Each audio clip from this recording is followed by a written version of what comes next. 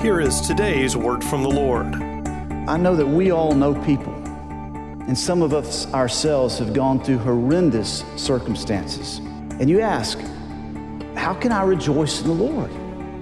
I'm reminded of Psalm David, which David had written for the dedication of the temple.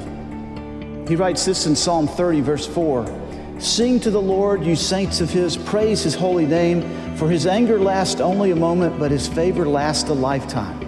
Weeping may remain for a night, but rejoicing comes in the morning. I'm not suggesting that we make trivial people's pain and suffering, or even our own. But the exhortation is to rejoice always. And if we will just keep our eyes on Jesus, we'll eventually be able to do that. For more information on A Word from the Lord, visit awordfromthelord.org.